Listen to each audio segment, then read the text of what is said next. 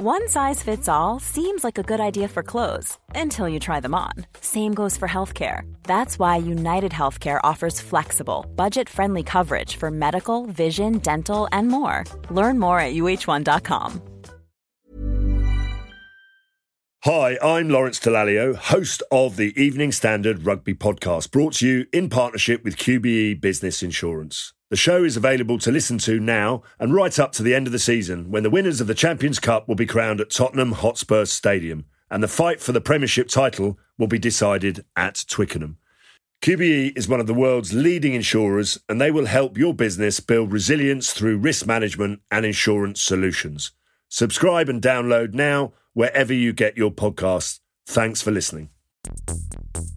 Hi, I'm Jo Ewell, and here's what's going on in the world of tech today. Choices that Twitter makes when it chooses to suppress, edit, blacklist, shadow, ban, are editorial decisions, pure and simple. They're editorial decisions. US President Donald Trump last night as he waded just a little further than knee-deep into the row with Twitter in his big old galoshes at the White House, signing the paper to officially show the social media platform who's boss. In those moments, Twitter ceases to be a neutral public platform and they become an editor with a viewpoint.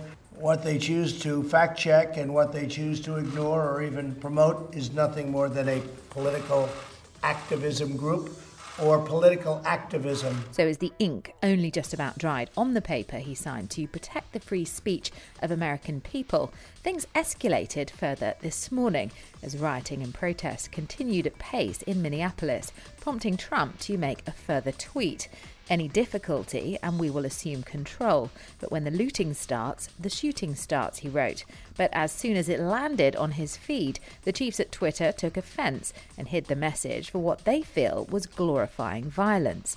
Twitter's policy of adding a warning to rather than deleting tweets that break its rules when it comes to a major public figure were announced in mid-2019. But the social network has never used it on Mr. Trump nor deleted any of his tweets before. And under the new paperwork signed last night, this could land them in hot water. Currently, social media giants like Twitter receive an unprecedented liability shield based on the theory that they're a neutral platform. My executive order calls for new regulations under Section 230 of the Communications Decency Act to make it that social media companies that engage in censoring or any political conduct will not be able to keep their liability shield.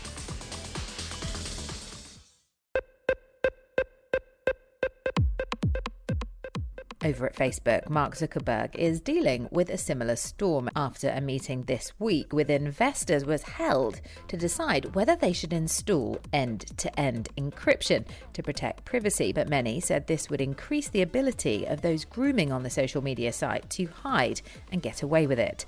Today, it's emerged Facebook dominates in cases of recorded social media attacks, and more than half of all recorded data in such cases is taking place on their app.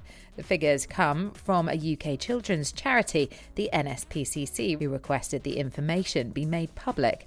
And they're now calling for the government to introduce stronger protections, warning that the rate of offences is rising. Over to YouTube now, and one couple who have a huge following stateside have been receiving quite a lot of abuse. The backlash kicked off after they gave up their adopted son Huxley after raising the money to bring him over from China through the channel's subscribers.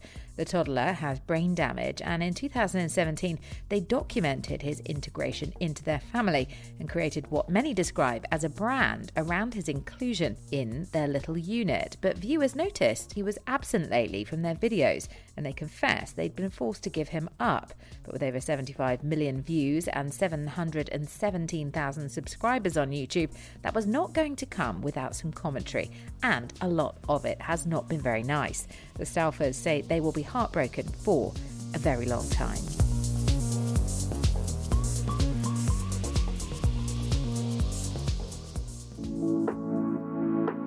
Now, it's bad enough to wear them out and about, but according to new research, we're told wearing a face mask at home might help curb the spread of coronavirus among the ones you live with, but only before the symptoms develop. The study came from an initial look at Chinese families in Beijing who worked out that sporting the protection whilst at home on the sofa made it 79% more effective at stopping the spread of transmission before symptoms emerge in the first person infected. But it might make it tricky to eat your morning ready break or to actually hold a normal conversation over the dinner table, be warned. In a true David Attenborough moment of magic in the Big Blue, the world's deepest octopus has been captured on camera. It was found on the Indian Ocean floor at around 7,000 metres in the Java Trench, almost 2 kilometres deeper than previously thought possible, according to data captured before. Charmingly, they've named him Dumbo, as he does look a little bit like the 1940s Disney cartoon character, with the discovery made and published by the journal Marine Biology, who say that's actually just the name of the species.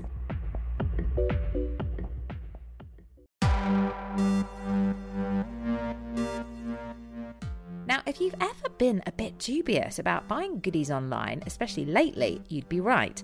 A new survey shows they're twice as likely to be misled into buying poor quality goods due to the influence of fake reviews. 10,000 shoppers were asked to carry out a task using images designed to look just like Amazon, with simulated activity varying from inflated star ratings to text with fake reviews, as well as the addition of endorsement labels. And once those elements were added to the reviews, people doubled their money on spending activity, snapping up the items and twice as likely to splash their cash. And as we roll into the weekend, another wee distraction from a Scottish tech firm has been unveiled that will help children understand not to spread coronavirus. A Glasgow-based company has been given $50,000 to develop a mobile game which should launch in September as a free download on iOS and Android. Aimed at kids between 8 to 16, the game will feature drug and vaccine development to educate about the virus, with analytics measuring health behaviours of young people. Dr. Carla Brown, who's on the gaming board, says hopefully it'll make them a little bit more positive about adhering to the government guidance for the next 2 years.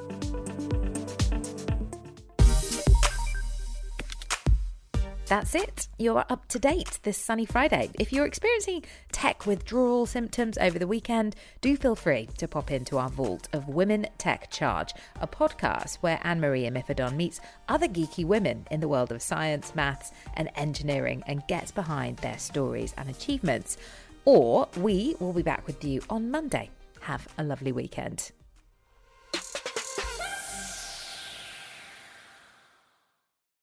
Hi, I'm Lawrence Dallaglio, host of the Evening Standard Rugby Podcast, brought to you in partnership with QBE Business Insurance. The show is available to listen to now and right up to the end of the season, when the winners of the Champions Cup will be crowned at Tottenham Hotspur Stadium, and the fight for the Premiership title will be decided at Twickenham.